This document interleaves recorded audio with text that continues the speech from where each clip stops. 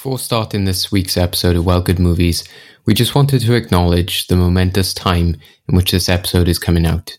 Not only is it on September the 11th, 19 years after the tragedy in America, but also we have suffered many great losses within the last few weeks. Many great actors and actresses have unfortunately passed away and have left a massive gap in the industry. Throughout the year, we had already lost great actors such as Ifrah Khan and Ian Holm. Yesterday, we lost Diana Rigg.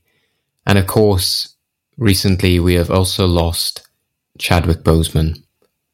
The world has been devastated by the loss of such an inspirational figure to children and to cultures of all kinds around the world.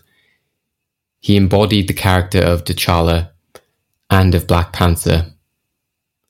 His diagnosis was sad for us to hear, but nevertheless, the inspiration and messages he carried through in all of his films have stuck with us all of this time.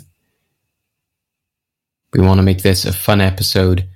We want to make it a memorable one, as always. So please, have fun, guys. Enjoy our podcast, but never forget those who we have lost.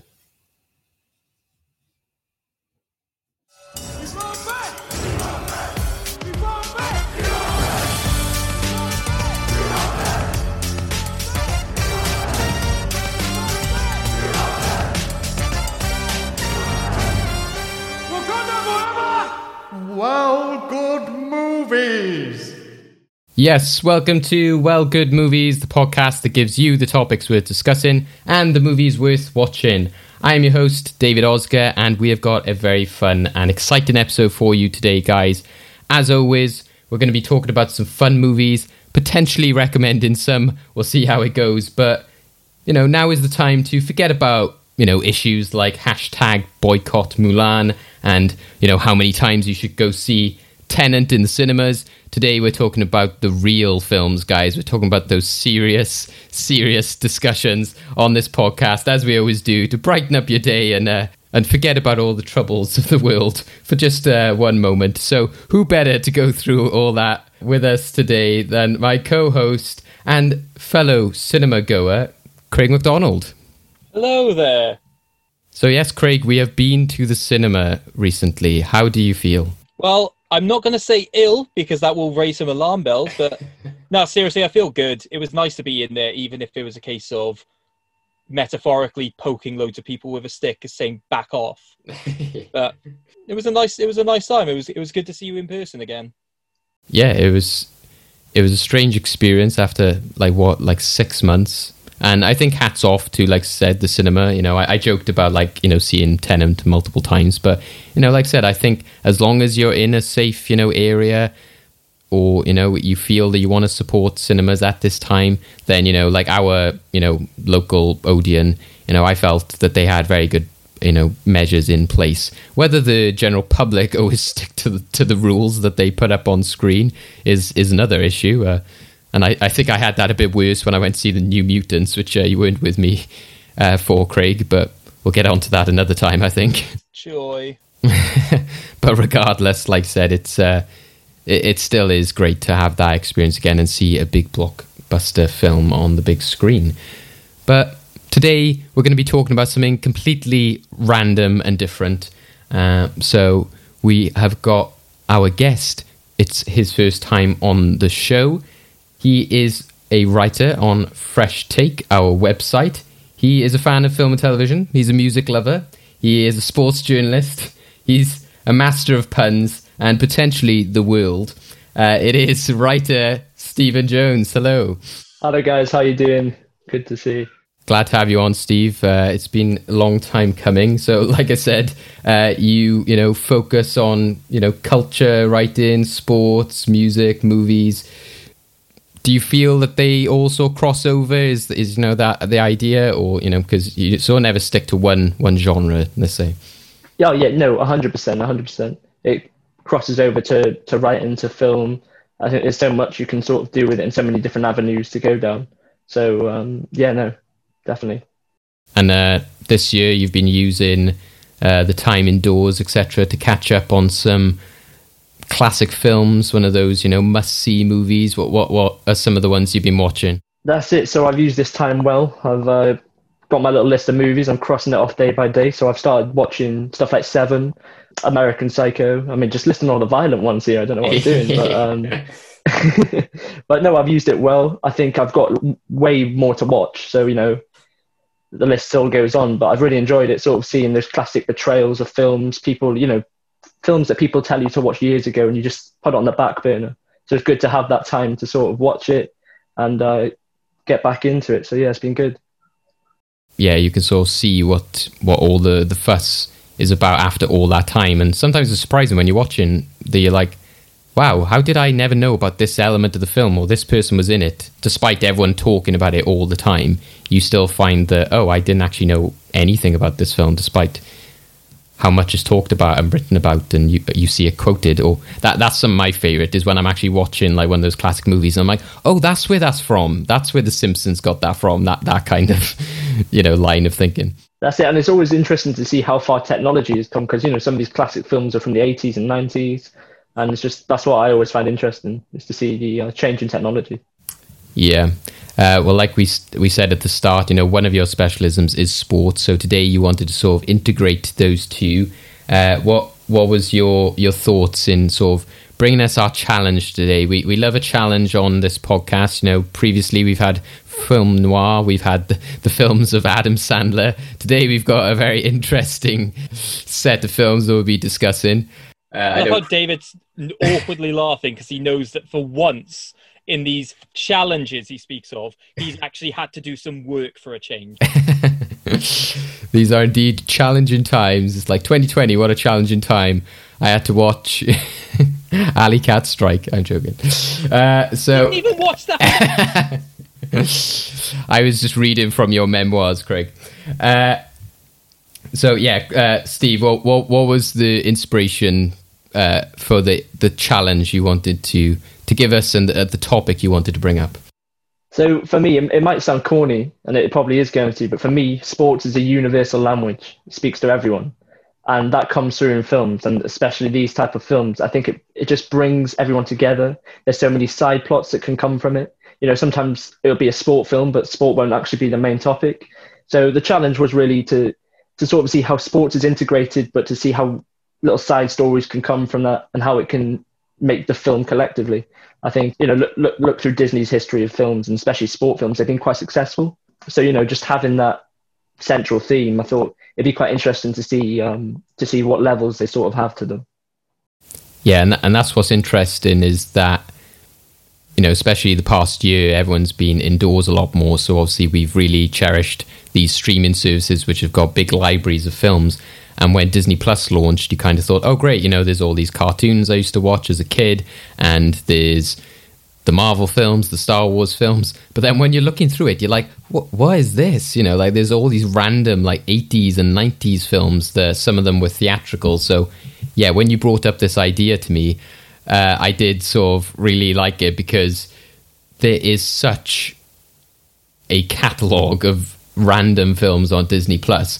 But like you said, sports ones especially, and I think we'll get into that later, is especially with US audiences, I think that is a big difference. Like us as Brits watching this, it's kind of strange, but sports is a massive part of their culture. And when you look at just the catalogue of films alone, you kind of get an idea of that, and definitely in the films that we've been watching. So for me, it stood out the fact that, and you mentioned this when we were discussing, is, the Mighty Ducks. That's like one of the biggest ones, and loads of people have big memories of, I think it's like 3 films and even like an animated series. Steve, you also wrote about Cool Runnings as well in the past. Exactly, yeah. I think all these Disney classic films, they have got stories to tell. They might not be stories people really want to hear. They might not even be what they want to see.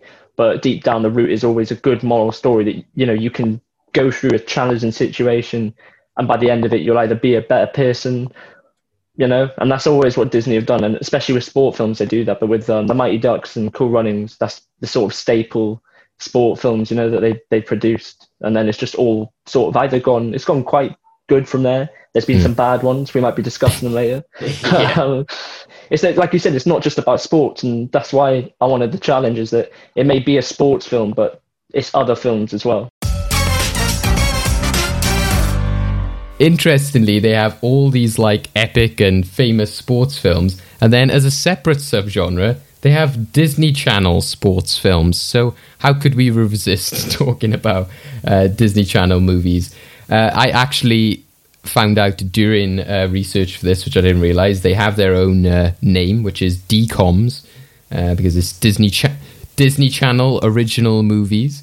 So they like I said, the amount of Disney Channel original movies there are is insane, and the fact that Disney decided to go, oh, you know what, let's just chuck them all on Disney Plus was like another feat in itself. So yeah, I found it very interesting from the one that you saw brought up, Steve, and we'll get onto that one soon, just how many Disney Channel sports movies there are. So that's what I found most fun about this, is just they're all like kind of the same. They've all like, oh, let's take this new sport and, you know, come up with like a gimmicky storyline for it. So just looking at the front page of Disney, you know, you got Magic Camp, Motocrossed, The Sand-A-Lot, Now You See It, Miracle in Lane 2, Right on Track, The 13th Year, The Big Green, Double Teamed, and then you got like, You Wish.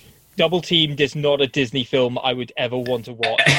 Nor should it be a Disney film that is ever named. That is one of the ones which I saw, which was like, what? There you got, you know, you then even go into the more modern ones. You then get like things like Brink, with like people on skateboards. You got Johnny Tsunami, Gotta Kick It Up, Full Court Miracle, Jump In, which I think stemmed from the High School Musical films. Go Figure, you know, about figure skating, Jumping Ship. There's so many. How are there so many? So, Steve, what is the magic movie that you picked out from all of these gems and inspired this? So it was a hard choice because, like you said, there were so many great films there. I think half of them deserved Oscars, if I'm being honest. But you know, that's a different story. So the film that I picked out is it's a childhood favorite. It's one that got me through, I was going to say most of my childhood, but that'd be stretching the truth a little bit. But the one I picked was Eddie's $1 Million Cook-Off, which is a story of bravery. It's a story of you know, fighting for something you want. It's a story about baseball and cooking. That's the gist of it. But no, I think it's one of my favorite films. It's probably not like something you put together, but that's what Disney do best. They sort of do these mashups well, and I think it come across well. For this episode, you know, we've all watched $1 Million Cook-Off, as Steve saw, was inspired by it, and then we have also each watched another bizarre, crazy Disney sports movie, so we'll each be talking about those later. And yeah, if you haven't seen them before, then you can entertain yourself with our bizarre reactions and our recommendations or warnings not to watch these films.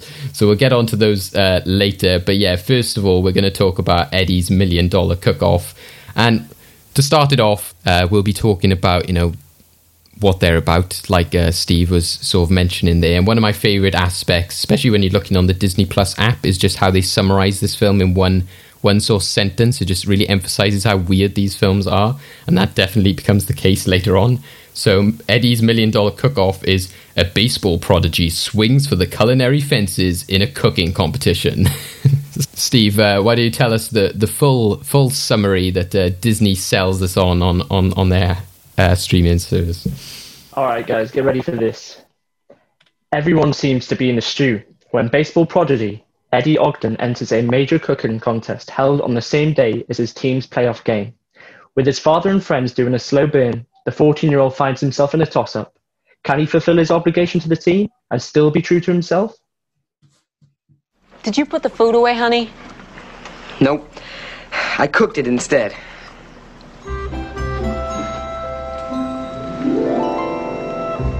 Okay, there's no way I'm eating that. Move it or lose it. Hey, how about that? Well, I, for one, am quite impressed. You boys have done an amazing job. Hey, don't look at us. We had nothing to do with it. It was all Eddie. Hey, it was like he was possessed or something. Well, we're gonna have to start calling you Chef Eddie. More like Eddie Crocker. Yeah, at least now I know what to get you for your birthday.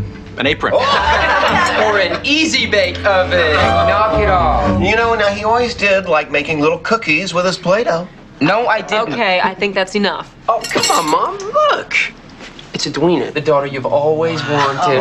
Hi, I'm Edwina. I'm the little French chef, 8th grade, and my hobbies are cooking and well, cooking. Knock it off. Oh, come on, relax, Eddie. We're just teasing you. It's not like anybody thinks you're gonna trade in your baseball mitt for an oven mitt. I don't know, Dad. Do they let girls play in Major League Baseball? Guys! So yes, if you weren't captivated enough by that that clip there, guys, let us tell you all about Eddie's $1 Million Cook-Off.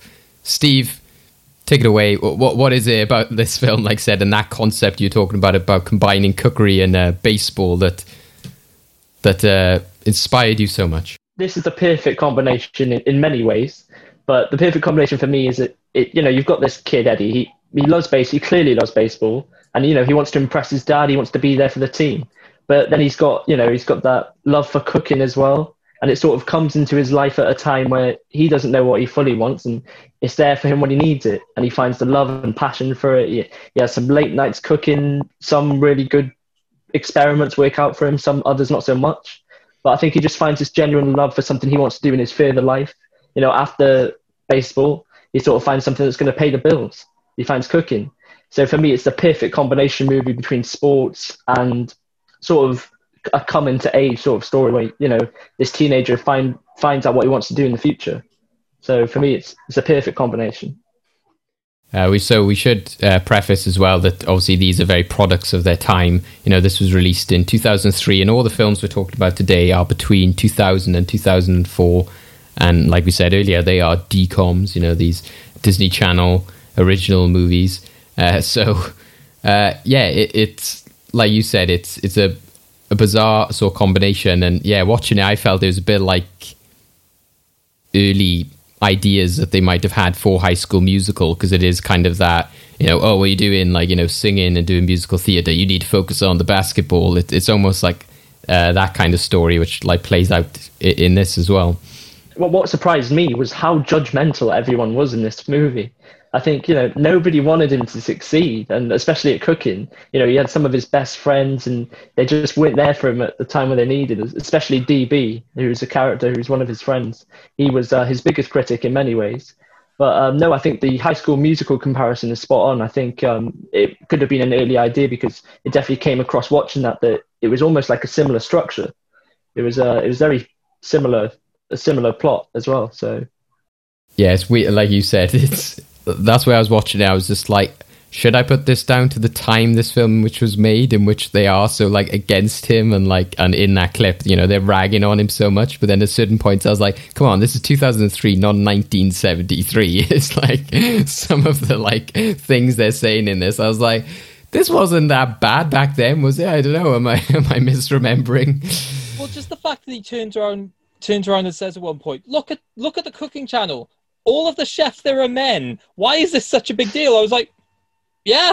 I just want to know, does Disney have a catalogue of overbearing fathers that want to live their dreams through their sons? Because that just seems to be the thing every time. You always got the dad who just wants his dream to come true through his son or daughter. It's just always that way.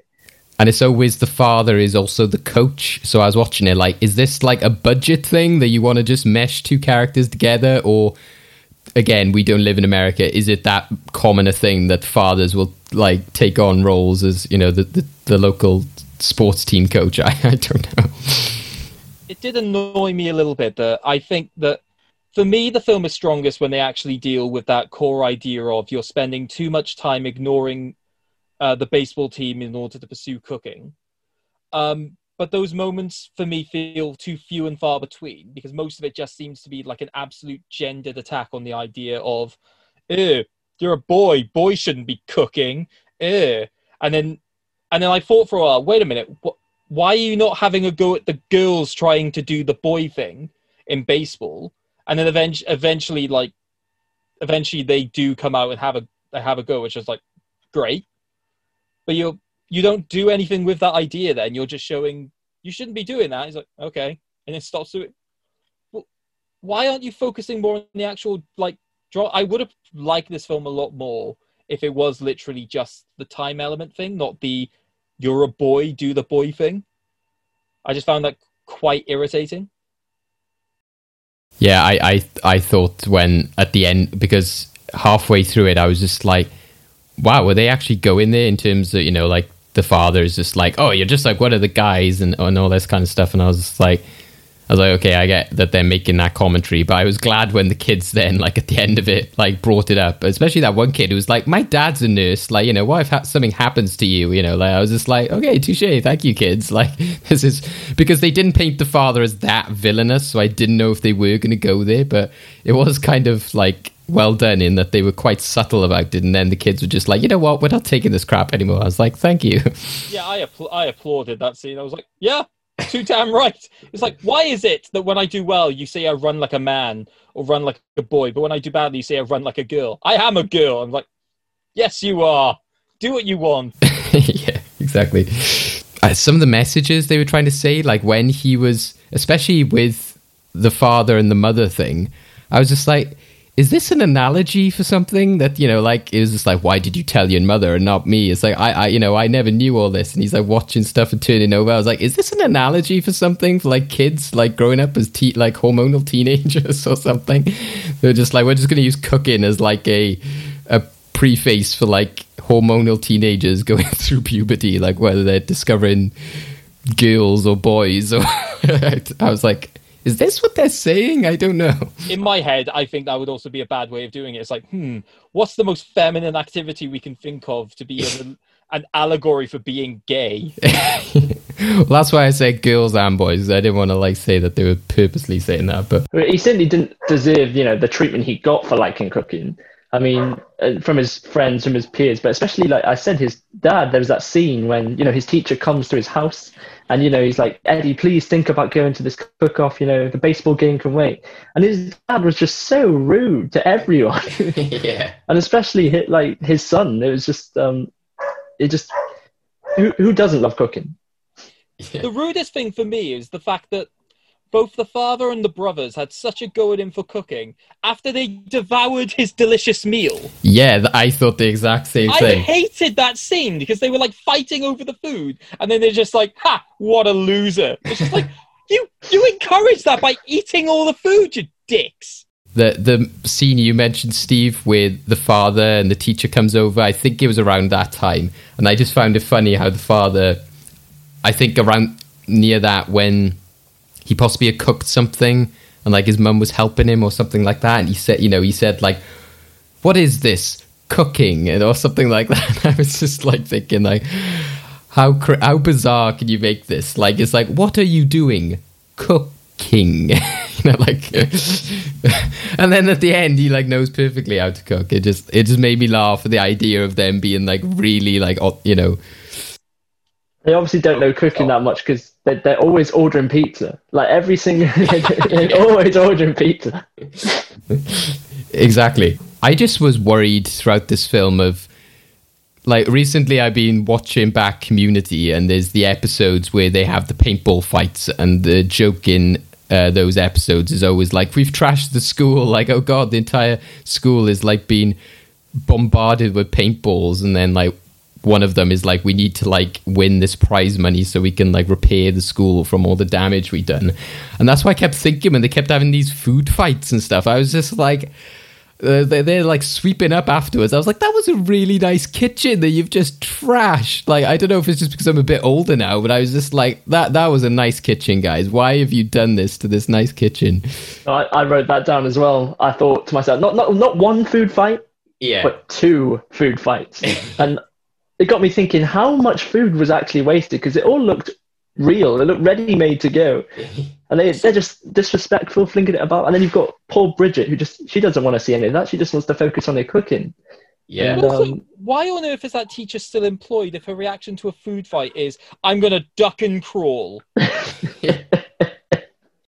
That's where like the biggest like this is aimed at children came across, where they were just like, that was the best food fight ever. Oh, not like that, you know. You could tell like kids would watch that being like, oh yeah, I want a food fight like that, and then they mention all the previous food fights that they've had. But then even at home, Eddie is like experimenting at night and stuff, and I'm like, how do you leave it in this state? It's like literally he uses blenders without the top on and it goes everywhere, and I was just like, he covered his dog in peanut butter. How did you get away with that? Yeah, that poor dog has got like purple gloop on him at the end, or like when he's experimenting with the sauce. A Korean stream. Oh, poor taste, Craig, poor taste. I'm pretty sure that is what dog is, though. Poor taste. I've got a very controversial view about this film, though. I've kept it inside until this point. Oh, right, okay. I don't think he was ever that good at baseball. I'm just going to put that out there. I think he was average at best, but the players around him weren't on his level. So in thinking about it now and in hindsight, baseball was never going to be a career for him. So, you know, cookery always was kind of the final destination. Yeah, that was what was nice about, again, I felt that the first half of this was just like a bit ludicrous and a bit weird that they were so heavy-handed with, you know, the whole like, oh, that's for girls, blah, blah, blah.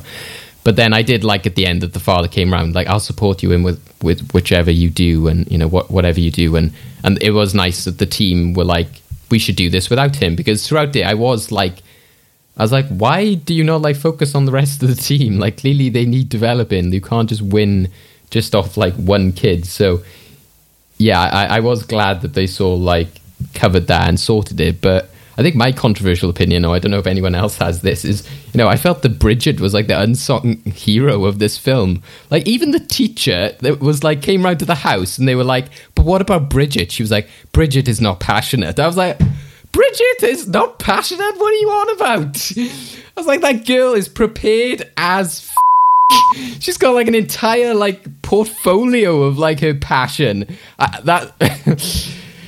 I wasn't this mad until now, but like at the end, I was just like, I'm glad she won because she didn't deserve the shit she was getting through that movie.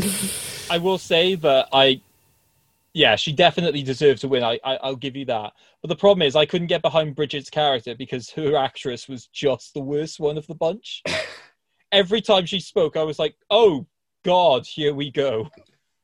Oh, I don't know. Some of those lines, like the one I sent to Steve when I was watching through it, was, is it possible for a cookie to have too many chocolate chips? I laughed because I thought the delivery was awful. But every time...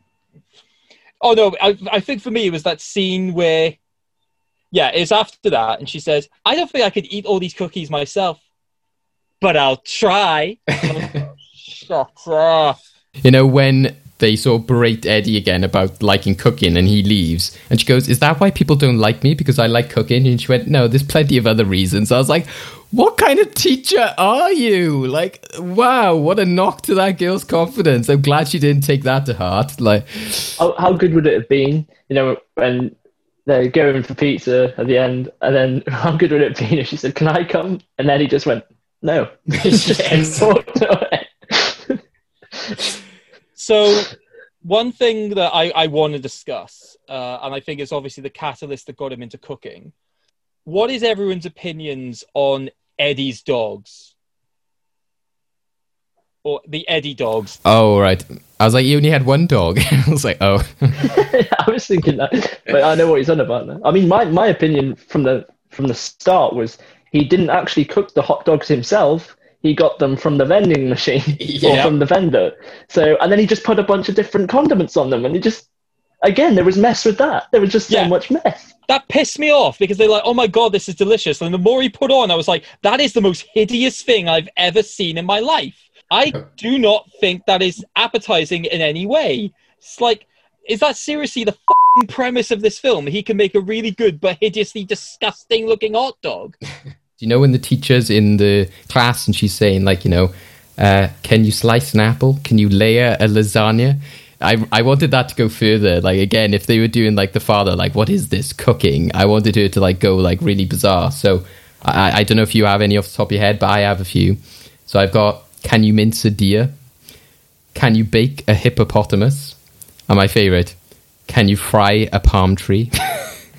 I was just imagining her being like, this is what you need to do, Eddie, if you want to be big in the world of cookery. You need to be able to do the biggest things possible. Do you know what it reminded me of? What's that? You know those Royal Navy adverts, which is like, if you can fix a skateboard, you can fix a bike. If you can fix a bike, you can fix a car. If you can fix a car, you can fix an attack helicopter. That's what it is. It's like, if you could put some condiments on a hot dog, you could fry some chicken. You could fry some chicken, you can make a sauce. You can make a sauce, you can fillet all of these things.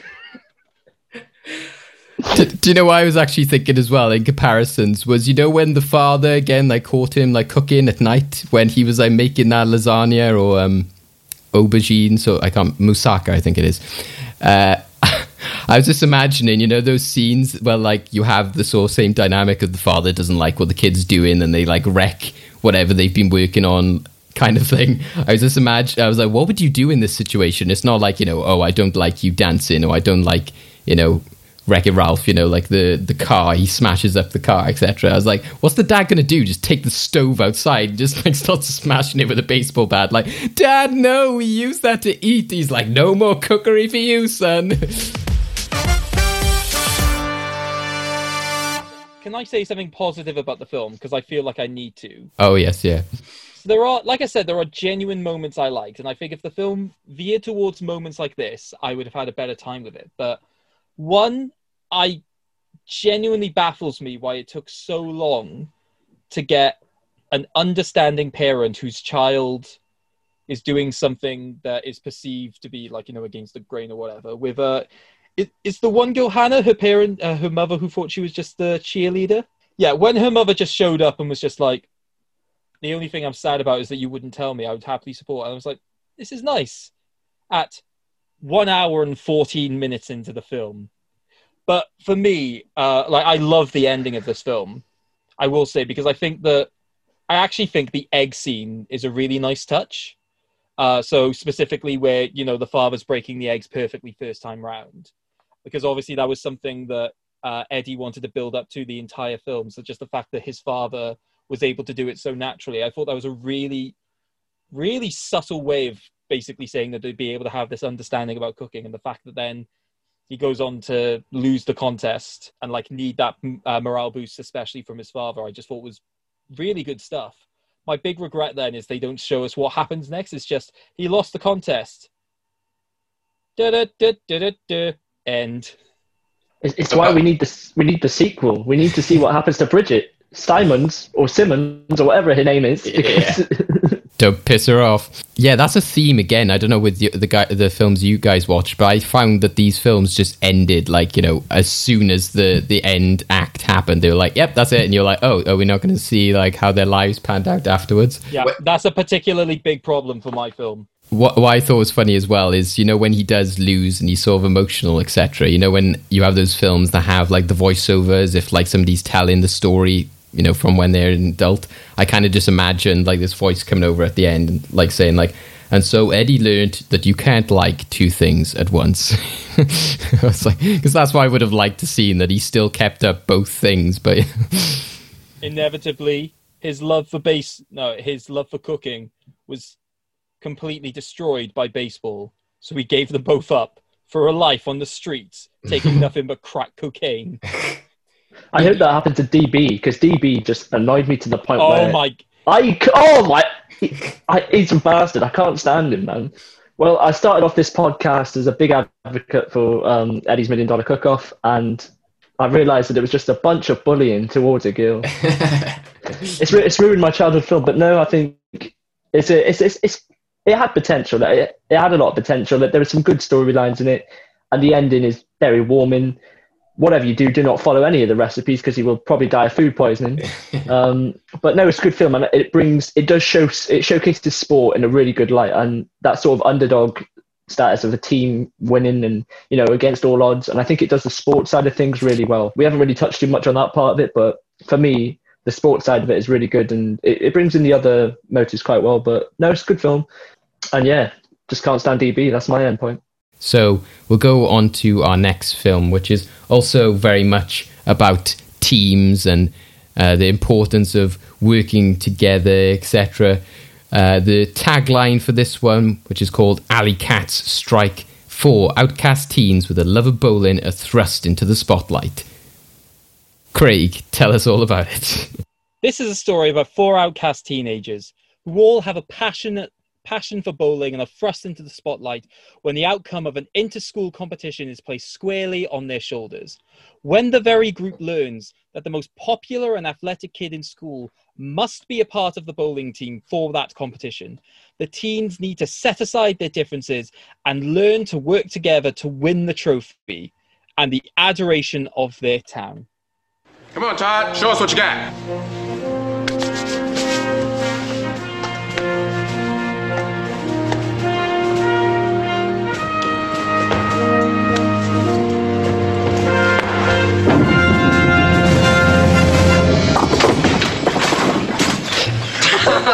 Way to go, Todd! I guess our principal is easily impressed. Yeah. Hey, you guys both strikes every time? No, we're not that good. I didn't think so. 10 frames with all strikes is a perfect game. It's pretty rare, like hitting 3 homers in a baseball game.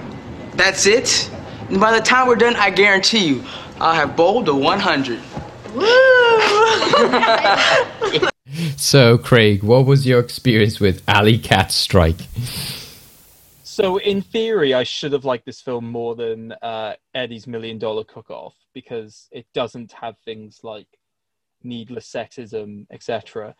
But I have no redeeming features for this film whatsoever. Nothing. So, one thing I want to address, because this is the thing that stunned me first of all, and I messaged David about this immediately, and he didn't even know and found it surprising.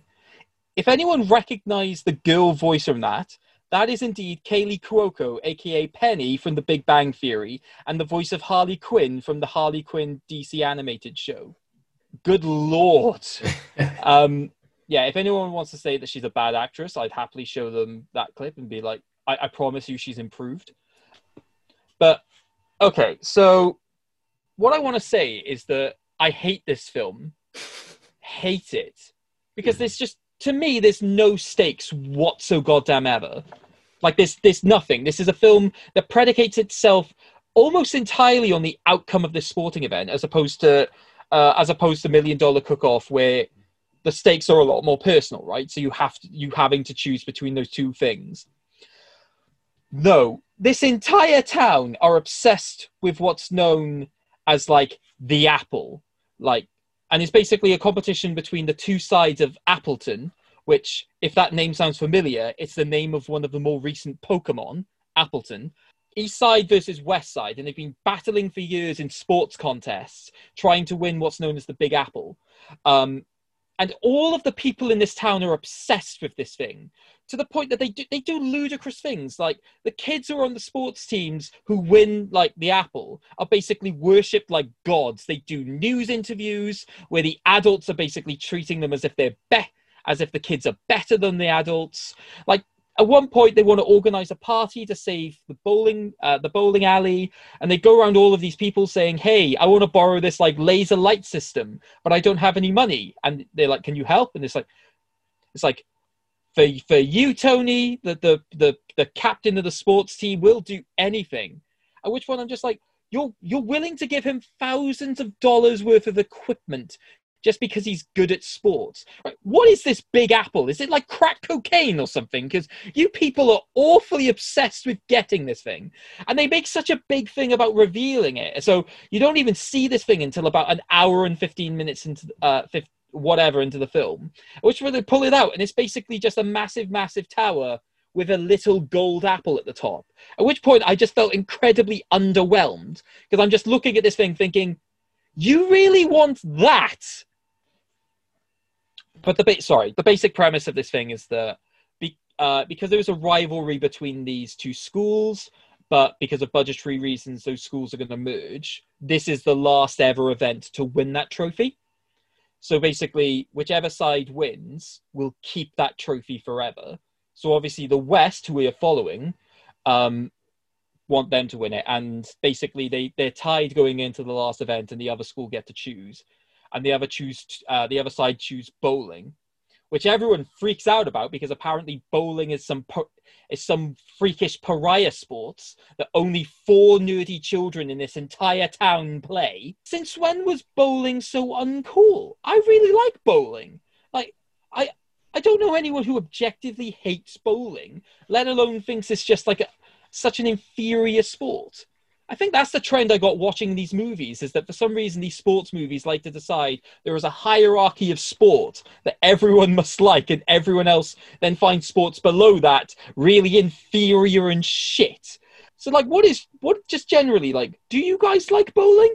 Bowling, like you said, bowling's cool. I mean, like, I love bowling. I mean, I'm not very good at it, but I still love it. It's the whole atmosphere, you know, you've got the lanes, you've got the drinks, the food. It's just, it all comes together, you know. Bowling's cool, man. I think it's and the thing is as well, I think it's also a really good sport. You can film it in a way that's like interesting. Like, one of my favorite episodes of The Simpsons is where they create the pin pals, and the way that they always show like the games I thought was incredibly interesting. This film does everything in its power to make bowling suck, and it winds me up because they show loads and loads of shots of like pins being hit. But here's the thing. In that entire film, there are only about 6 individual shots of the pins being hit, which they repeat over and over and over again. Like, you could actually have a game where you could play shot spotting, where you literally just take tallies of how many times they use the same pins being hit over and over again. It's one of the lazy, and literally all they do is just show a kid with a ball, roll it, and cut to one of their stock footage shots of these pins being hit. And then they try and make these kids just seem like really nerdy. Bear in mind, one of them is Kaylee Cuoco. It's just like, how is she meant to be like a nerdy, unlikable kid in high school? What on earth are you doing? But basically what happens is, as the summary said, the athletic kid who's basically been on every single one of these teams is forced to be on this team, and he cannot bowl. So they basically try and teach him how to bowl, but he's being a bit arrogant and standoffish with them. Eventually befriends the star bowler, who is the worst actor I've ever seen. Like, the kid is so wooden, he's been cast in the live action remake of Pinocchio. And like, he was the kid who was just like, it's like getting 3 homers in a baseball game, and he's just freaking awful. He dresses in bowling clothes all the time, which makes it even more obvious that people are meant to find bowling lame. It's one of those things as well. And like, the reason I hate the fact that this film basically ends after the competition ends is that the town seem to derive their entire basis of whether or not they're going to like these nerdy kids on whether or not they'll be able to win them the game. Because there is even a scene where Alex overhears some of like Tony's friends, who he gets along to like the bowling night that's meant to generate money to help keep this bowling alley alive. They overhear him saying, yeah, he's a good bowler and he's going to win us a trophy, but that doesn't mean I have to like him much. I still think he's arrogant. Like, but so long as he wins us the game, that's the most important thing. So I was like, that's nice. And like, even the mayor basically sort of like looks down on them a bit, and basically is like, oh, Tony's going to be the one who wins us this, even though they're like, he cannot bowl for shit. But then it's annoying because then once they actually, spoiler, they win. They no way. They do win in a way which is actually character development for Tony, because they're only allowed 4 bowlers at the time, but there are 5 on the team. So Tony is the one who subs out, so that the person who can 100% make this shot, which is a shot that nobody's been able to make throughout the entire film, which is the 7-10 spare. For anyone who knows bowling, knows what that is. I know the what 7-10 split. Yeah, so the 7-10 split. So there's only one bowler in this entire film who's able to make that shot. So Tony graciously steps down and says she needs to do it, and the entire town's like, what the hell? And they're actively booing this girl as she's going up to do the shot. Wow. I'm like, why? If your star athlete says she's the one who's going to win us this game, don't boo her, for Christ's sake. That is a theme with these films. Again, it's just showing how judgy like everyone is, especially, you know, okay, schools are very judgmental. You get like a lot of bullying and like people making fun, etc. But sometimes it is just to a degree which you're like, really, like in $1 Million Cook-Off, when everyone finds out that he's in that competition, even the cheerleaders are going like, hey, want to like come over and like, you know, practice with us? And I'm like, he's into something that you should be into. Why are you like offending yourself? This is like adults doing it. Oh yeah, that's what I mean, is that you also get that side of it in other films. We'll talk, like in my film, you have elements of that as well. I mean, a bowling film should be like good, you know, like Disney should be able to make this good. They've got all the elements there to make it good. So I don't understand how they've done such a bad job. And they're like, oh, Martin, what are you doing tonight? I'm going bowling with the team. What's that you're eating? An apple? Idea. And then they just put it all together. What I find baffling is I don't understand. They must have only had like an hour in the bowling alley to get as few shots as they actually got. But also what astounds me is that they got so few shots. They only got one or two shots, which wasn't a strike. So when the actual big game happens, and bear in mind that throughout this entire film, they'd be going, oh yeah, nobody bowls a perfect game. Like, nobody gets a strike every single time. You're just seeing all these shots, and it's just kid, strike, kid, strike, kid, strike, kid, strike, kid, strike, kid, strike, kid, strike. And at one point in the announcer just goes, and it looks like the Alley Cats are down to the Wolf Pack by 15 pins. And I'm like, how? All we've seen are them hitting tens. Like, where are these pins come from that he's suddenly losing? Like, get some extra shots, for God's sake. Bowling's got some really weird terms as well. So, you know, like when you get, what's a turkey? I think a turkey is when you get like 3 strikes in a row or 2. Yeah, that term is never used in the film. Yeah, so he's not that advanced, man. They're not that good. One of the reasons I picked it is just because of, like said, the weirdness of it, but just also how it is taking such a just normal thing and like making it to this big thing. So like said, the fact is like 4 outcast teens with a love of bowling. It's like, to me, it's like as if they were like 4 teens with a love of marbles, you know, like 4 teens who love playing cards, you know. And then like Craig said, the idea like, oh, this kid's good at everything, but he can't, you know, bowl to save his life. It's like, right, well, I'm sure like a few hours will sort that out. It's not like he's, you know, ballet or something where it's like this intricate thing, you know. I might be offending a lot of bowlers out there, but it's not. The thing is, some of the things they teach him are really simple stuff, like look at where your thumb is when you're rolling the ball. If it's going straight, the ball will go straight. I'm like, well, obviously, because the thumb is what you use to propel. Of course, if it's going in the direction you throw the ball is going in that direction. I think we need to see a British version. I want to see bowls. It's the main central theme of a film. The intensity of it, you know? I mean, will he get near to the pin? Will the pins be delivered on time? Just young people booing at old people, like, boo, boo. It's like, that's my granddad. Bowl sucks, get a job, I'm 92. But one of the last thing I'll say is that one of the central conflicts it talks about is basically the two main kids, their fathers. One is the owner of the bowling alley, and the other one is the mayor himself.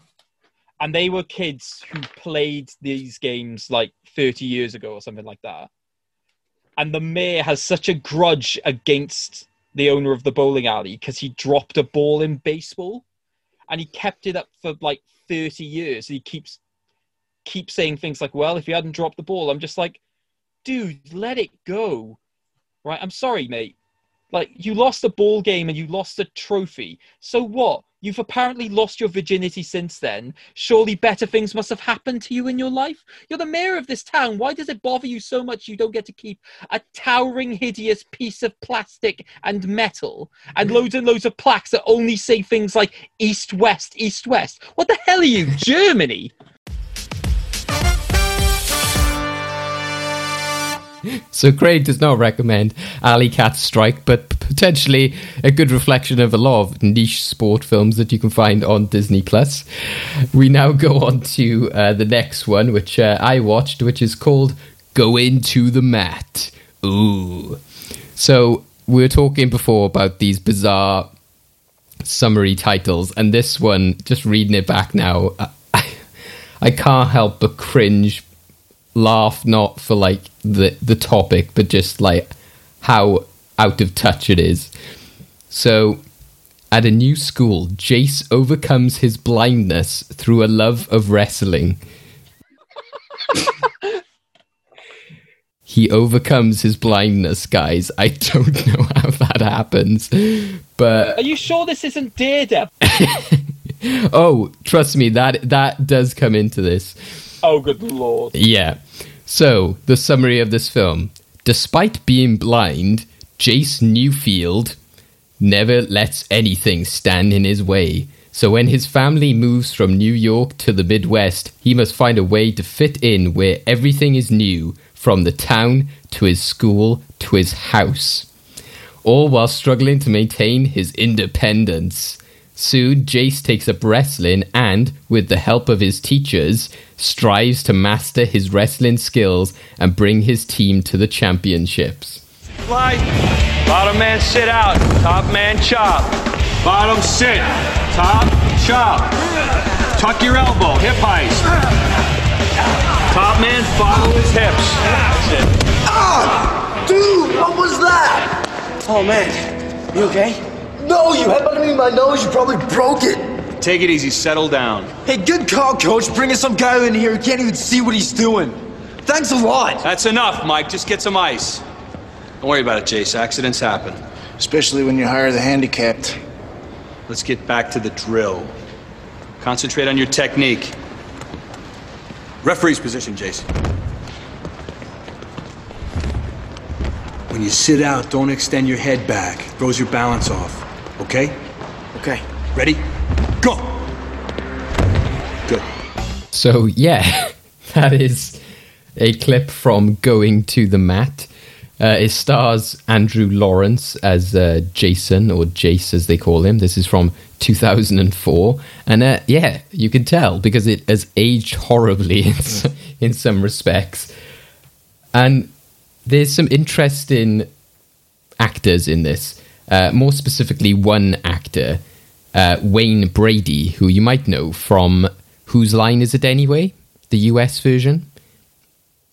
So, was there anything you noticed about the guy playing Jason in that clip, guys? He wasn't actually blind? Yes, he wasn't actually blind, which, like I said, people play Daredevil, they're not actually blind, you know, it has been a thing for a while. But like I said, watching it in 2020, you are a bit like, this hasn't aged well. But not only do they have one guy who's not blind playing a blind guy, they also have Wayne Brady playing a blind guy. And who is also a teacher and a music teacher. And it's just awkward because usually they get around it by putting some contacts in the person's eyes or putting sunshades on them the majority of the time. But no, like, you know, I think Andrew Lawrence, who plays Jace, does like a decent job of showing, you know, how blind people will sort of like fixate their vision in, you know, just one spot because obviously they're not used to like directing it in certain places. But at the same time, I think having spoke to like a few blind people and seen videos about people who are blind from birth, and this film doesn't tell you like how he becomes blind, but some blind people just keep their eyes closed because they've not been used to using that muscle. So you would think if you aren't blind yourself as an actor, you would think maybe go down the keep your eyes closed route because it might be more convincing. So you just get these really awkward scenes, especially with Wayne Brady, in which you got two guys just there like, do you think you're better than me? And he's like, I don't think I'm better than you. And they're just like, their pupils are fine. You can see, you're like, you don't look blind. I can tell you aren't blind. And I'm not saying that all blind people you can visibly see it, but it's just awkward because you know they're not blind. And they're just like both doing the same thing of like, I'm going to look down here. I'm going to look up here. And they're having this conversation together. And you're just like, oh, and it's the fact that you get these really awkward lines. Like Wayne Brady has a scene where Jace comes up to him and they sort of have a confrontation, kind of like a Harry Potter and Snape sort of thing in the first Harry Potter film, where Jace is kind of trying to show off on the drums. Yes, Craig, the teacher is a music teacher and Jace likes drumming. I can't imagine what the hell would go down if Terence Fletcher taught this kid. Being blind, I dread to think what would be said. Oh, that's my goal now. I'm just going to write loads of Terence Fletcher-style insults for blind people. But yeah, they have a confrontation in which Wayne Brady's character is just like, everyone in my classroom is the same. I'm not going to like treat you any different. You know, you're not going to get special treatment. And at which point he walks away, and a student feels it necessary to say to Jace, he's like you, so you shouldn't like play up. And it's like, okay. It's like, thanks for that. And then later on, when he kind of tries to talk to him, because obviously they've had this awkward situation, he's like, and he says, how do you deal with, being blind at the school? And Wayne Brady is then just awkwardly like, oh, I'm blind? How am I going to get home? And you're just like, I get it. You're trying to be, jokey about it. I'm sure blind people have the same thing, but they just keep doing it over and over. I was like, I know the blind people and deaf people and stuff can have a sense of humor, but it's just more awkward when you're not actually blind. And some of the jokes are just like, so some of, sometimes they might have the banter with, the characters, and, we all have it with friendship groups and stuff like that. They might have banter if somebody, is open about that kind of thing. But it's the fact that one of his friends does, say, he's like, oh, maybe you should go for a sport to make you feel better about yourself. And his friend just goes, yeah, but don't go for archery. And like, even though Jace does reply and like, oh yeah, you don't want me shooting an arrow, I'm just like, I'm not sure it was appropriate the other guy made that joke, though. I think the blind guy should make that joke, not the friend. Like, just basically saying, yeah, please don't skewer me. There is also the joke that Jace makes when he realizes that his teacher's blind. He goes, oh, talk about the blind leading the blind. I'm like, but it's not the blind leading the blind, is it? Because you're not blind. But I'll let that go for now. Yeah, there's just lots of awkwardness in this film around that topic, but it's also just the weird aspect that they decide to go, oh, well, because he's come from New York and then moved to the Midwest, he's kind of nervous about that, so he's going to be cocky, and because he's blind, he's going to be like vocal about it. So he walks into a classroom and he's like, oh, I hope you hicks don't like all turn on me and everything. And later in the film, then this girl he befriends is sort of like, a lot of people are making fun of you and don't like you because you're kind of an ass. And, I was like, okay, that's an interesting way to take this character. But again, it just comes off as like too in your face from the get-go.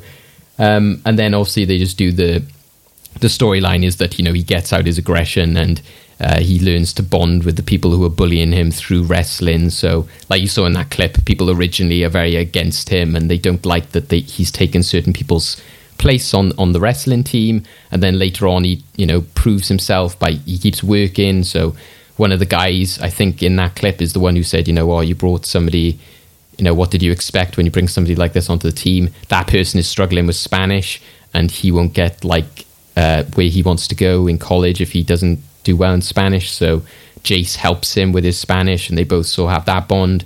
And then you can see Jace is like working out loads in the gym and he's like, oh, I'm not, he's like, even if I fail at wrestling, I don't want anyone to say that I didn't work hard. And all of that is like really nice and inspirational, and it is great. And Steve, I do have to say that this film doesn't paint sports journalists in a good light, because this guy like sees Jace at one game in which he loses and is immediately like, hey, want to be like in the paper about like being a blind wrestler and stuff. And he's like, oh, no offense, I would prefer to at least win a match before like I'm going to be in the paper. You should talk about these guys. He's like, oh, why do you want to write about me? Because like I'm blind. And he's like, oh no, it's just a nice human interest story. And then later in the film, like the same journalist like goes up to all the people and he's just like, spoiler again, once he like does well and he brings the team a win, the sports journalist comes back and is immediately like, hey, want to have that like story now? And he's like asking all the teammates about him, and the teammates then are jokey about it and like, oh, he's blind? We didn't realize. Hey, John, did you realize that Jace is blind? They're like, I didn't know he was blind. And it's all this, they kind of jump on that joke that, the kind of stuff that Wayne Brady did earlier. But I was like, this is really hard to buy when you clearly were like bullying this guy for a very long part of this film. But you also have, it's just awkward at the beginning because people don't like him. It then means you have awkward scenarios in which there's a fire drill and nobody helps him. So everyone's like leaving and evacuating the school, and he's just like bumping into doors and like getting freaked out, and nobody's helping him. And I'm like, there would be somebody there to help him. They would send like a teacher aide or like somebody to like escort him around the school, but everyone's just like looking at him like, oh, what a freak. And I'm like, even the teacher just walks away. I'm like, what is going on here? That is genuinely horrendous. Yeah. That's awful. So at the beginning, there are loads of really awkward moments like that in which, like I said, people are like making these like jokes about him. And yeah, it's just kind of a bit bad taste, a bit awkward. Like I say, once the wrestling starts, it's fine. And like it becomes about the wrestling. And he's also got his new best friend that he's buddied up with. And he's like this really skinny, twiggy kid. And he's in like the lightweight division. So he's like equally like nervous about becoming a good, wrestler as well. And that's like a nice storyline they have with him. And it's like a nice like representation because he has, the jackets the jocks wear in American high schools. He gets one of those and he's like, oh, that like drowns you. Why didn't you get a small? And he's like, this is a small. And as like a skinny guy myself, I'm like, as a kid in school when you have to put on like the PE kit, I was like, yep, I understand that feeling. So like that was nice. But so like you get moments like that which are generally like a good reflection. But like I said, it's just awkward that you have like all this weird setup. And even with the parents, I don't know if you found this, like, I didn't find it $1 Million Cook-Off, but I definitely found it in the other film I watched. But like a lot of the parents in these Disney Channel films don't seem like they are parents to these kids. Like they are horrible parents, like terrible. It's always the same. It's always the same in Disney originals or films. The parents are just awful to their children. They just don't know what's best for them. They like I said, they want to relive their dreams through them. Yeah, literally the beginning of this film, like the parents don't play a big part of it in that sense, but they arrive at their new home and they take Jace out of the car. He's like, well, here it is, champ, our new house. And Jace is looking at a tree and he's like, oh, looks great. And then his dad turns him towards the house. He goes, that's it. And he's like, oh, even better. And then Jace is like making a joke like, oh, is there a pool? Do I get like my own like arcade room and stuff? And I'm like, okay, yeah, it's good that he's positive about that and everything. But why did the dad turn him as if like, I was like, is he joking or is he genuinely that oblivious? Because like I said, the mother and father, even though they have the moments of like, oh, we're not sure you should do this. Again, they just seem like friends of his. They seem like, they're like foster parents or something. They don't seem like they genuinely birthed this child. They're just like, oh, yeah, we'll go support you. Like at one point, they're like, oh, do you want us to come to your first game? He's like, no, I'd rather you not be there in case I mess up. And they're like, that's fair enough. I'm like, what? Like, surely the parents would be a bit more like, no, we want to come. I was like, do you know what this reminds me of, David? What's that? You know that beautiful news clip blooper from years ago, which was a young child has climbed to the heights of Everest all on his own, but he's gay. He's blind. Yeah. It's basically Disney have taken that premise and just like, yeah, let's somehow make it into a... Exactly. That's what I chose it because it's just the idea of they're just like, what if a blind guy did wrestling? They're like, yeah. It's like as if they literally picked it out of a hat. Like blind guy and what else? Wrestling. Yeah. But to be fair, I'm pretty sure that's how they make most of their plots. They basically have a roulette wheel. Also, you mentioned earlier about Daredevil. So in this film, early on, he moves to this new place. They established that he does like sports. His friends in his old home in New York, he has like a baseball that like makes a beeping sound when they throw it to him. He has like a basketball and the hoop has like a beeper, so he knows where to throw things. So he has that assistance when playing sports, but they do set up then when he moves to this new place, that friend that he becomes friend, I think they call him like Fly or something like that. He like cycles past and sort of looks at him like, oh, like he's playing basketball and is he blind? And then he sort of immediately is like, hey, how are you? And he's like, how did you know I was here? And he's just like, oh, I've got those senses, like I'm blind, so like all my other senses are better. And that happens a few times where like somebody will come in, he's like, oh, hey coach. He's like, how do you know it's me? He's just like, oh, you wear that terrible clone. And that happens quite a lot of times. So would you think this would happen in wrestling? Would you think this power would be implemented into a sport in which like, think of like Toph in The Last Airbender, Craig, where, like, you know, movement. I'm just trying to think how they don't include it, I take it. No. It is never used in anything. He's literally just a normal wrestler. He just, you know, if somebody's on top of him, they just teach him to, you know, move his body weight and his knees and, like, throw them over himself. The blind disability he has nothing to do with how he operates as a wrestler. It's just the fact that he is blind. But then that pays no part of him actually being better or more disadvantaged in the actual sport itself. It's just kind of paid as, oh, he's not very good because he's never done it before. And like the blind thing is more just that people make fun of him, like, outside of the ring. But it's weird that they never show, like, you know, he does this whole, oh, I can smell your cologne, or I can sense that you're near me, or I can hear something happening like 2 blocks away, but yet they don't use that to suggest that he can hear, you know, his opponent doing a certain move or the vibrations of the mat or anything. That's never a part of it. I'm like, wow. They missed an opportunity there. That would have been so good.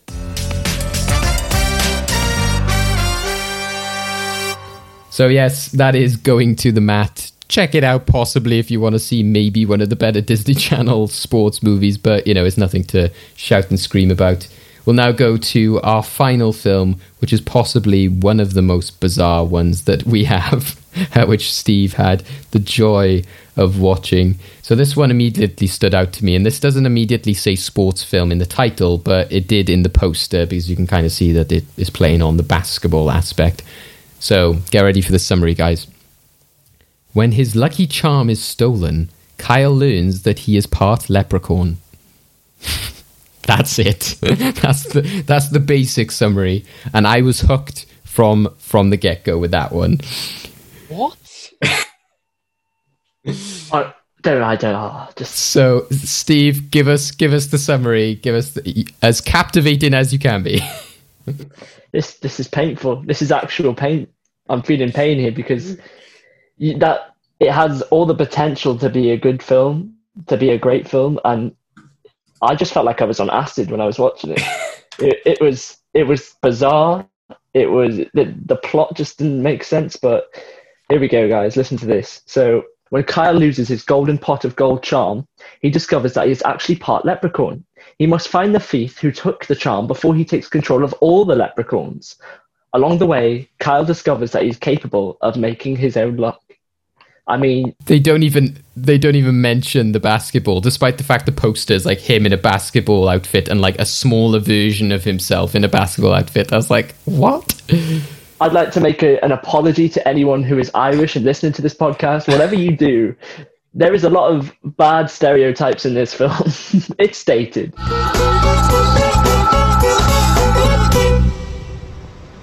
There's something your mother and I need to tell you, son. I'm a leprechaun, Kyle. Huh.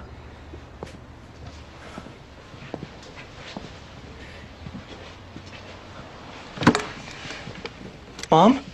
I know it's hard to believe, Kyle. I mean, when I first met your mother, You're not a leprechaun, too? No. I'm from Cleveland. Oh. We'd have told you sooner, Kyle, but we wanted you to grow up like a normal American boy.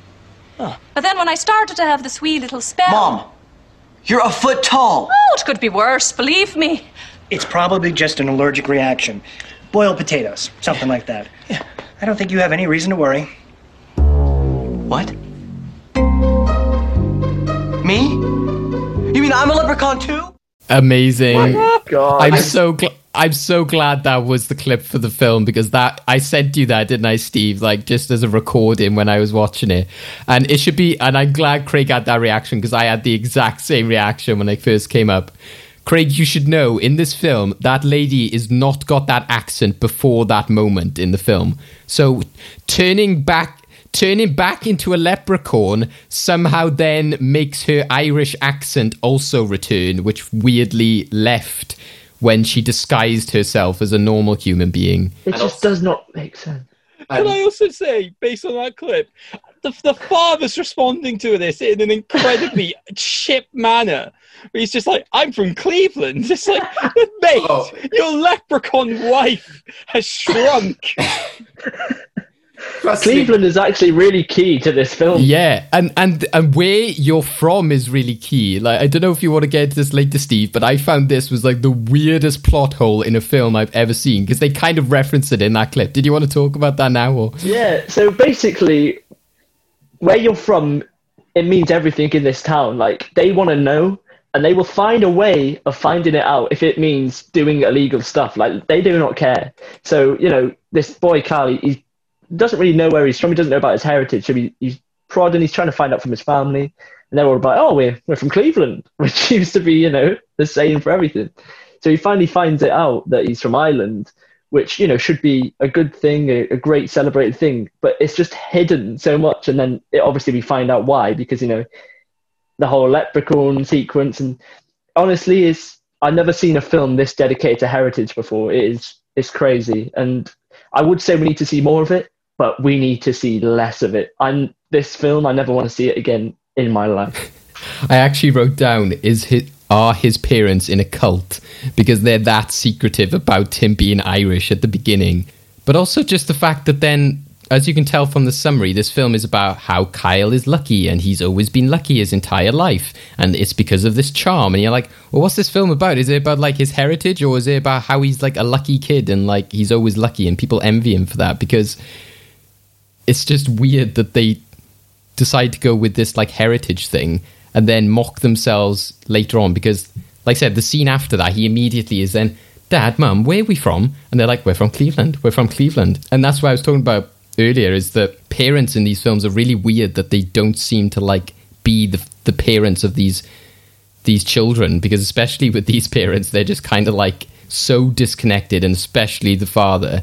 And like you said, in that moment in which he's like, I'm from Cleveland, and I'm like, so we find out that the mother's from Ireland, but it's still weird that we don't find out, because he even says it himself. He's like, oh, so if we're American, are we Indians originally? They're like, no, we're like Americans, we're from Cleveland.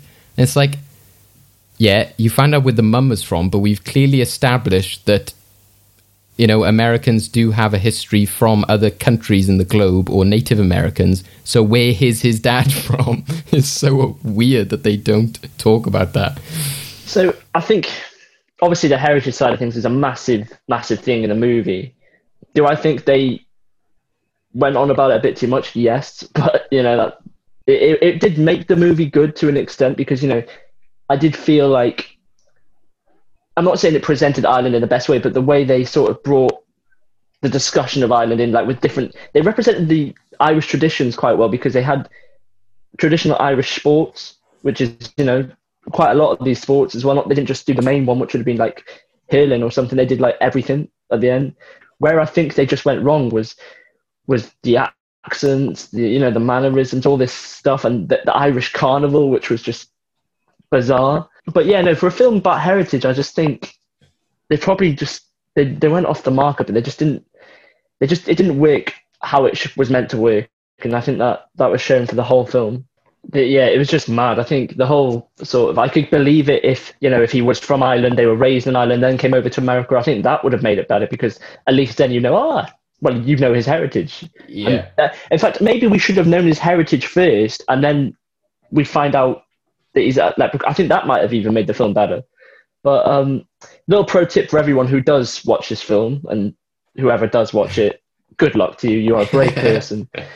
If you type in Luck of the Irish to the Google search on Not Disney Plus, you will have to sift through a lot of online gambling websites, which I did. So there's a little pro tip for you. Do not type it into Google.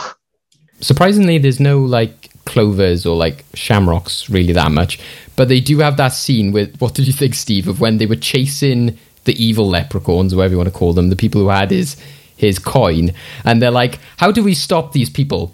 And he's like, oh, throw that boiled cabbage and potatoes at them, and they're just in a camper van, and they just pick up a saucepan of boiled cabbages and just chuck it out the window, and their car just gets pelted with cabbage. It's not even that it's not like paint or anything. They just throw a sauce, like a big boiling pot, and they're like, ah.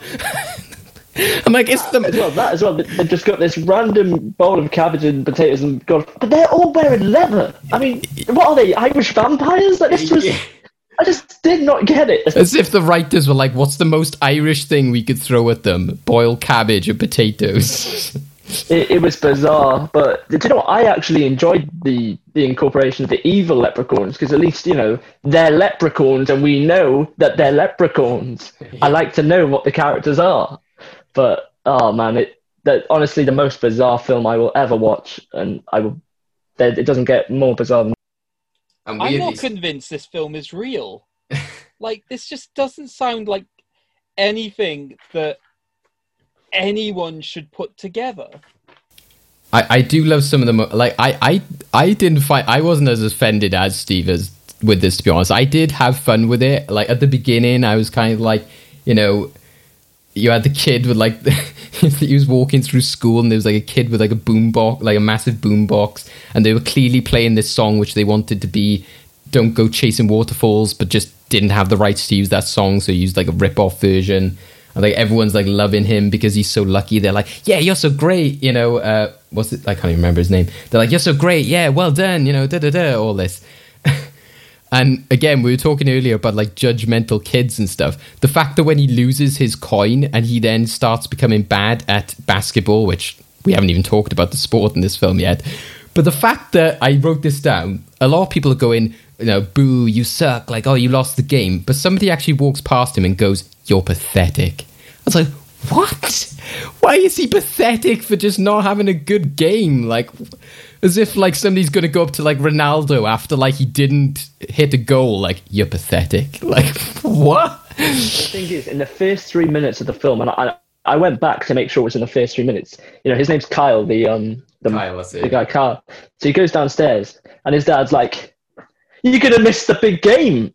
It's like, It's always a big game. It's never like a tiny game. It's never insignificant. It's always, this game means everything to everyone in this town, and if you lose it, then we're sending you back to Ireland. Like, yeah, it just made no sense. But we have to talk about the sport, man, because that basketball shot was, I can't even begin to word it. I mean, it's worth watching for the best basketball shot of all time, because Kyle loves basketball, he's good at it, but this shot is ridiculous. So the ball is going out of the court, and Kyle dives. His fingertip, like one fingertip, touches the ball, and the ball just goes into the net. It is the most bizarre thing I'll ever see. It's crazy. I just loved when, in the clip they had the girl who was shouting out for Kyle, so they play her as the character who's like heritage, she's like running Heritage Day, which apparently is like painted as this big thing we should all know about, like St. Patrick's Day. Like, I don't know, what are you guys doing for Heritage Day? Apparently it's like a massive holiday that we've all missed out on. So they play her up as this character who's like, into all, mathletes and is, a big sort of nerd in that respect. But I loved the scene, and I couldn't believe when he's having his bad day and he can't hit the hoop. Like, his coach wants him to hit like 10 hoops before he leaves for the day, and he can't do it. And that girl like meets up with him, and she's just like, oh, hey, what's happening? He's like, oh, I can't hit the basket, blah, blah. And they start talking, and she just like goes like on a rant against him. She's like, oh, how unfortunate that like you can't be good at something for a change, like when things aren't going your way. And she's like, and then she like throws the basket, like the ball goes in the basket, and she's like, do you know how I did that? Through training and work. I wasn't just lucky. And I was like, and I was just like, where has this come from? Where is this attack? Because she's like pretty friendly to him before that. And she's just like, I had to work for that, I had to train for that. And then thankfully after it, Kyle goes, you don't even play basketball. And I was like, thank you. We've never seen this girl train for this. We've never seen her work for it. And we've never seen any inkling that her or anybody feels that he's entitled, because we've been talking so much about heritage throughout this entire thing. So that to me seemed really weird, because like I said, in High School Musical, etc., they do set up that, like, he's good at basketball and everyone's disappointed when he doesn't do well or he starts diverting his attention. But here, it's like such a mixed message, but I just find it hilarious that she was so against him. It kind of makes sense later because she gets revealed that she wants to play basketball.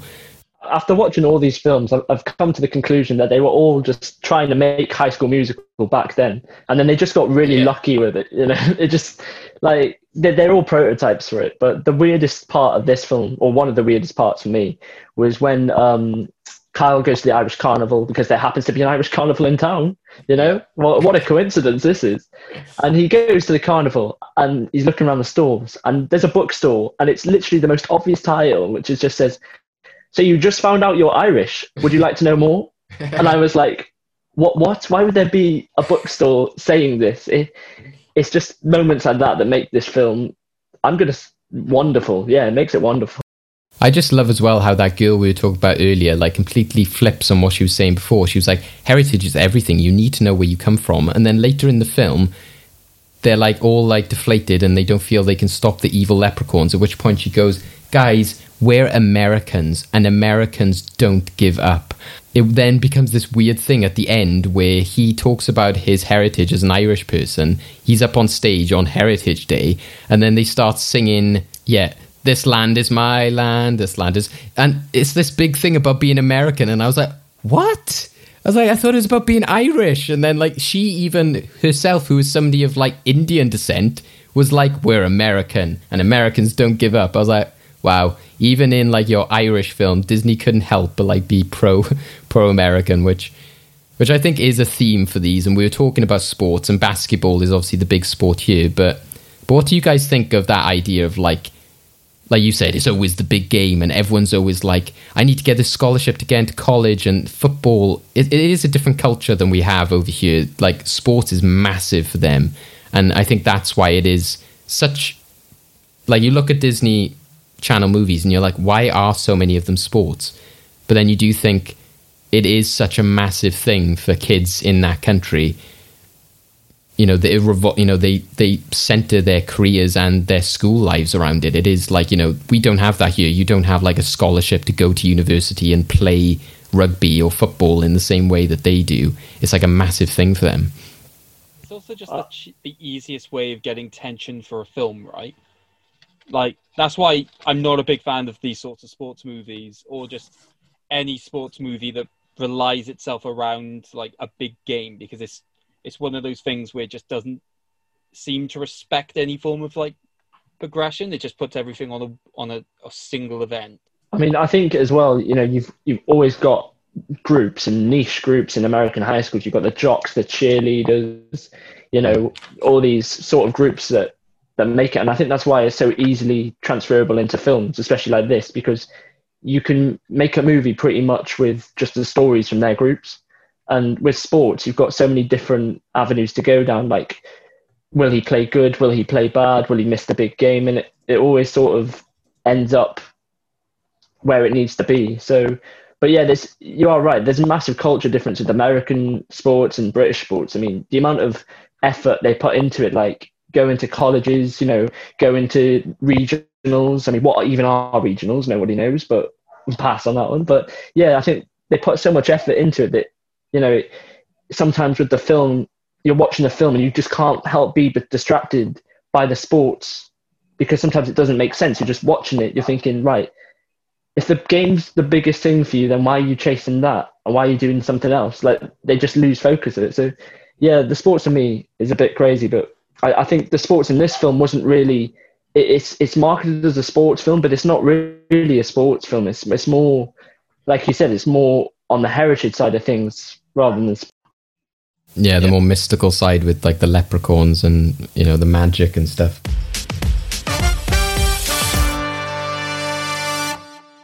Yeah, I tend to feel from the conversations we have, I don't think anything has stood out as like, oh yeah, you know, there were some nice messages in some of the films, but I don't think anything has stood out as like, oh yeah, you should learn for this should be preserved, because there's so many of these Disney Channel movies. I'm sure there might be one that, like, you know, epitomizes them. But again, TV movies have always been like a big thing anyway. So you get that even with like Hallmark Christmas films and those awful Channel 5 films they make about the royal family and that kind of stuff. So TV movies is like quite a big thing anyway. And I think there's other representations of that. And like you said, sports films, we got films like The Blind Side and The Mighty Ducks and stuff, which I think would be better to go in if we talk about that in the future. So Do you agree, Craig? Honestly, I feel like the basic discussions we've had, we've basically been saying these films just wanted to be High School Musical. So it's just kind of a shame that we didn't actually talk about that film and just put it in there. I don't feel like I can recommend any of these films. Like, sorry, I know Stephen has childhood memories for Eddie's $1 Million Cook-Off, but even like some of the stronger messages towards the end of the film, I don't think are clear enough for me to go in. So I'd say none of them. I'd like to say one thing. If you had a choice between playing baseball and cooking, you'd make the right decision, wouldn't you, Dave? You would, because you know in yourself what you'd like. You know what you'd like to do. So whereas Craig's trying to pressure you, he's trying to be like the dad. He wants you to not pick this film. But me, it's your decision, just like it should have been Eddie's decision, and that's all I'm saying. To be fair, though, you say that comparison. The only problem I have with that is that Eddie doesn't even really decide to do it. He kind of goes to the baseball game and sort of goes with the norm. So it's not even his decision. His friends kind of force him to do what he wants. So I'm like, So I don't know. I think, Steve, you're going to have to keep this in your personal movie vault as one you cherish. But I'm not sure if today anything will be going in, unfortunately. I'm sorry. I'm devastated. He's argued his case well, guys. But who knows? We might get an outpouring of fans and listeners now being like, "Put it in the movie vault! How dare you not put that film in there?" We need a sequel. There's so much to be explained. There is so much to explain. That might change our mind. Maybe that might sway things. So I'm so annoyed. I'm going to make the food. That's what I'm going to do this week. I'm going to make something from $1 Million Cook-Off. Okay, endgame time. So, welcome to Penalty Shoot Your Mouth Off. So the idea of this is that sports movies in general, sometimes they're Disney, most of the time they're not, deliver to us some incredible quotes. What I'm going to do is I'm going to shoot some quotes your way, and I want to see whether or not you can tell me which film that they're from. However, there is a bit of a twist, which I will get to, but first, you need to decide which set of questions you are going to do, A or B. So, usually, this would go to the weakest competitor who needs a bit more of an advantage. But as I don't want to give David any help. Stephen, A or B? I'm going to take B. Okay, so I will ask David the first. I will ask David a question, then Stephen, then David, Stephen, etc. So, 4 of these 5 quotes that each of you are going to get are from a film. 1 of them is going to be from a comedy sketch of some description. So you score a point by either telling me the name of the film, or if you can tell me whether or not the line is actually from a sports-based comedy sketch. So you don't have to tell me what the sketch is. You just need to tell me you just need to say it's a sketch. Okay, does that make sense? Yes. Mm-hmm. Okay. Tense moments as we begin. David, your first quote. Billy, listen to me. White men can't jump. I'm going to say this is from a film, but I can't think what it is. Dodgeball or something? Okay, so David is going for Dodgeball. Is the film Dodgeball? Oh. Stephen, I think you know what it is. I will give you half a point if you can correctly steal it. What is it? Well, I think it is White Men Can't Jump. Is the film White Men Can't Jump? Yeah. I've never heard of that. It's got Wesley. Is it Wesley Snipes? Is Wesley Snipes? No, Woody Harrelson. Stephen, your first quote. David's going to be angry at this. If you can dodge a wrench. How many times have we talked about this? Yeah, me and Steve have talked about this film numerous times as well, so that's why I threw it out there in case I'd like to get it out the way. Yeah, what a great film. What a great film. Okay. David, your second quote. Are you too good for your home? Yeah, my lack of sports film knowledge or even content will be showing now. Are you too good for your home? No idea. It's a film, I assume, but Blindside. Is the film Blindside? Stephen, I think you want to steal. Oh, I love this one. Happy Gilmore is the film, my friend. Happy Gilmore. Of course. It's Happy Gilmore.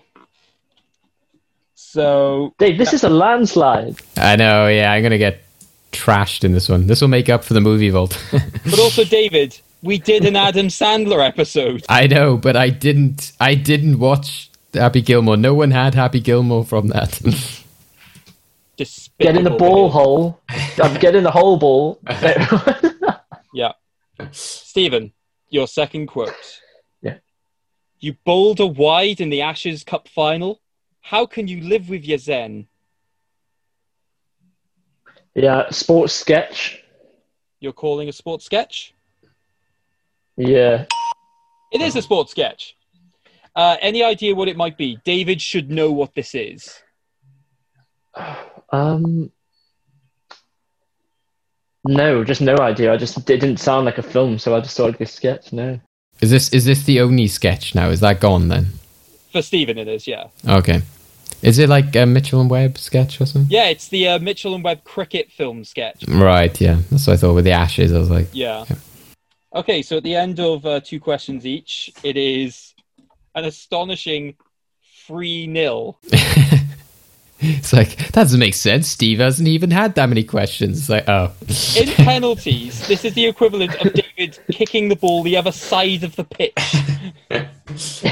You know what? Once I come out of this game, somebody's going to call me pathetic. You're pathetic. Like, I'm sorry. I'll trade you, Dave. You could win if we can add Eddie's $1 Million Cook-Off into the movie. No. I was going to say Craig might have something to say about that. Right. Quote number 3 for David. Wax on. So, yeah, would that be the Karate Kid? Hurrah! He gets. Yeah. I was like, is this like one of the spoof movies in which they're like taking the piss out of that? But I was tempted to put wax off, but I thought, no, I'll make it slightly harder. For you, I should have made things slightly easier. But okay. Stephen, your third quote. I don't play defense. For the record, I think be an American football film. For the record, I think this is probably my favorite sports movie of all time.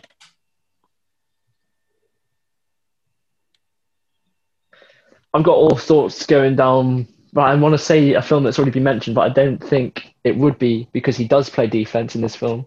I'm gonna say it. I'm just gonna go Blindside. Is the answer Blindside? David, do you know what it is? Yeah, I'm just trying to think what your favorite sports movie of all time would be. I've never spoken about this film to you. Okay, is it like The Longest Yard or something? It's Space Jam. I was going to say Space Jam. No. Oh. Bill Murray says it. Can I get something for thinking Space Jam? No. Because I've had to go at David several times in the past for going, I would have said that, except you didn't. Okay. Damn. David, your fourth quote. He's still able, because there's 13 left on the table. I don't know. Like I said, I feel like there might be a sketch coming up, but I don't know. That could be it either, because it's just so bizarre. Well, put it like this. There's that quote and one other quote, so one of them's got to be the sketch. Yeah. I'll go for that one then. It is. Any idea what it could be? Is it like a table football sketch or something? No. What? Any idea, Stephen? No, not really. No idea. It's part of a Bill Bailey routine where he basically says that the Snooker Sunday theme sounds like the beginning. It sounds like it's going to be parodying "Smells Like Teen Spirit," and those are the lyrics that he puts to that song. We just start singing, "White can do this, he's so able, 'cause there's 13 left on the table." Stephen, your fourth quote. You make sure they remember forever the night they played the Titans.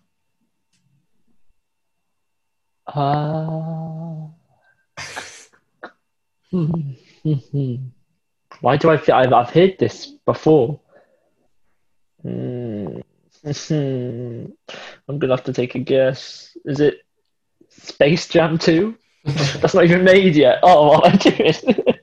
I'm taking your first answer of the fictitious film Space Jam 2.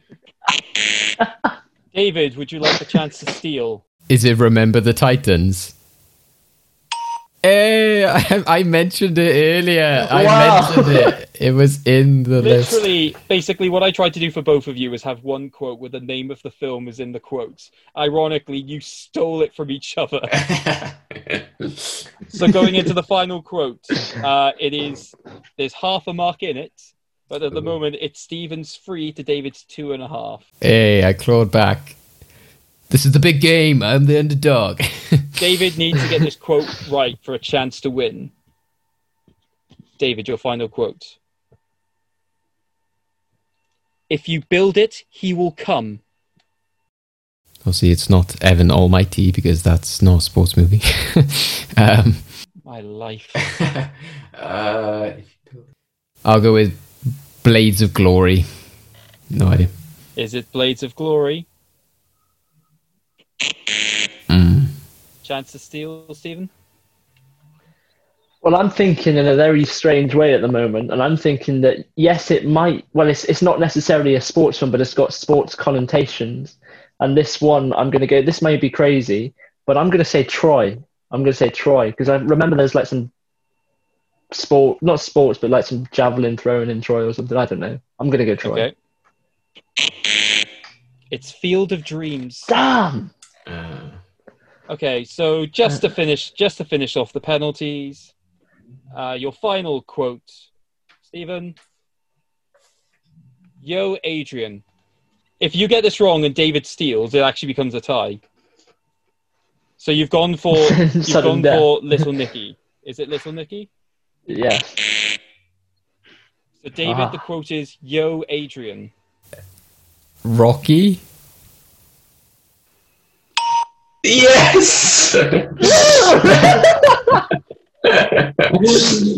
So we end that on 3-3. Thankfully, I do have a tie break. What will happen is this. I will read out this quote. It is a long quote.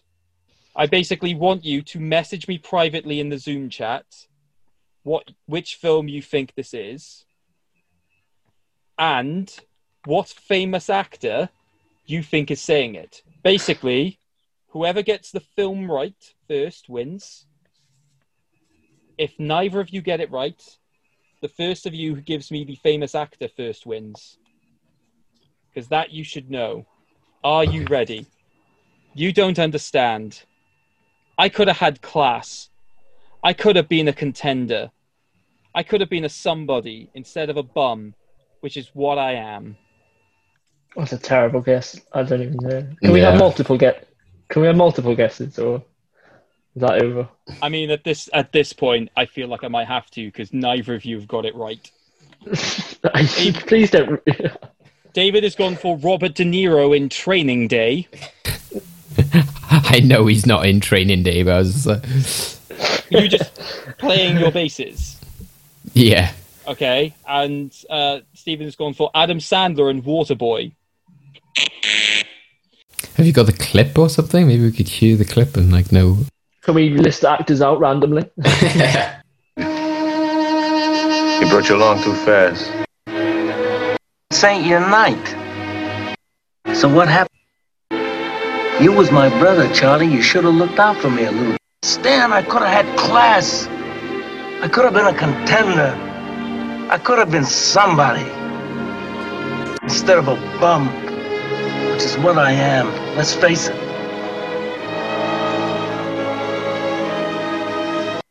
I'll play Marlon Brando. I think he's right. Yeah.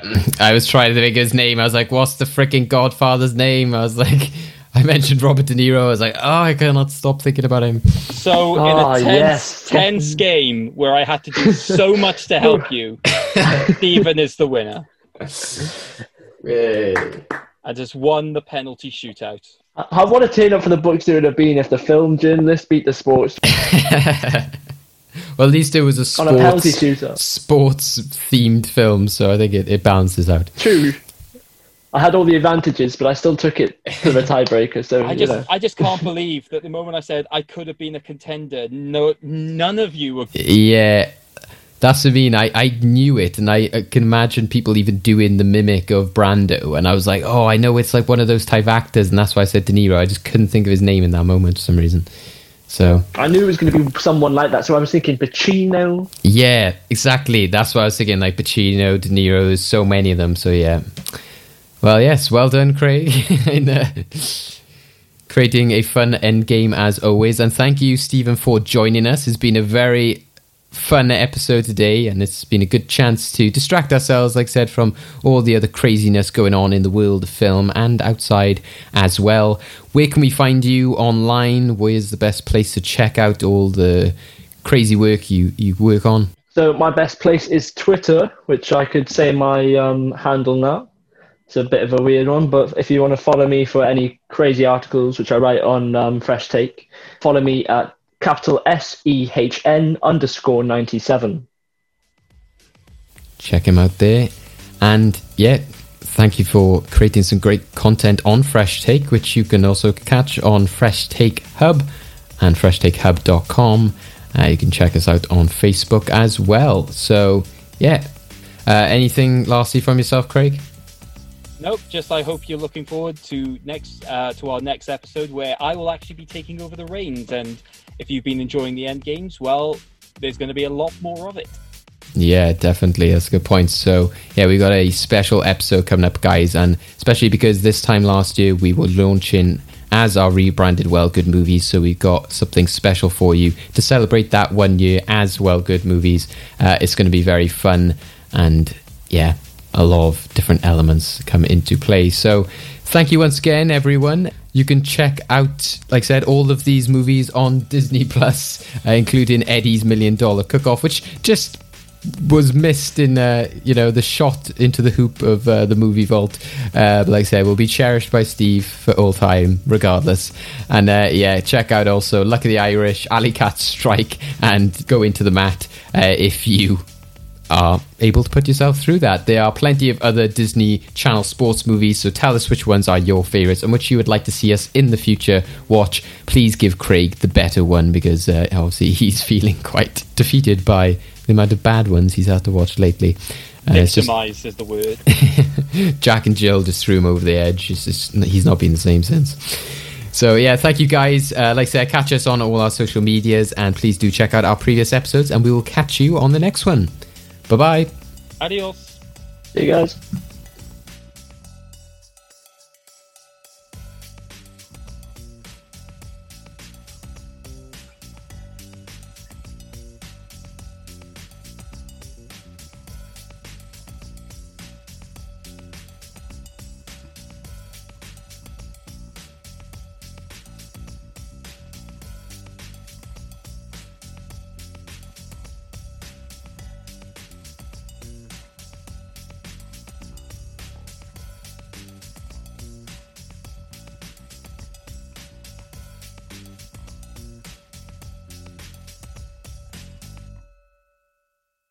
Film noir.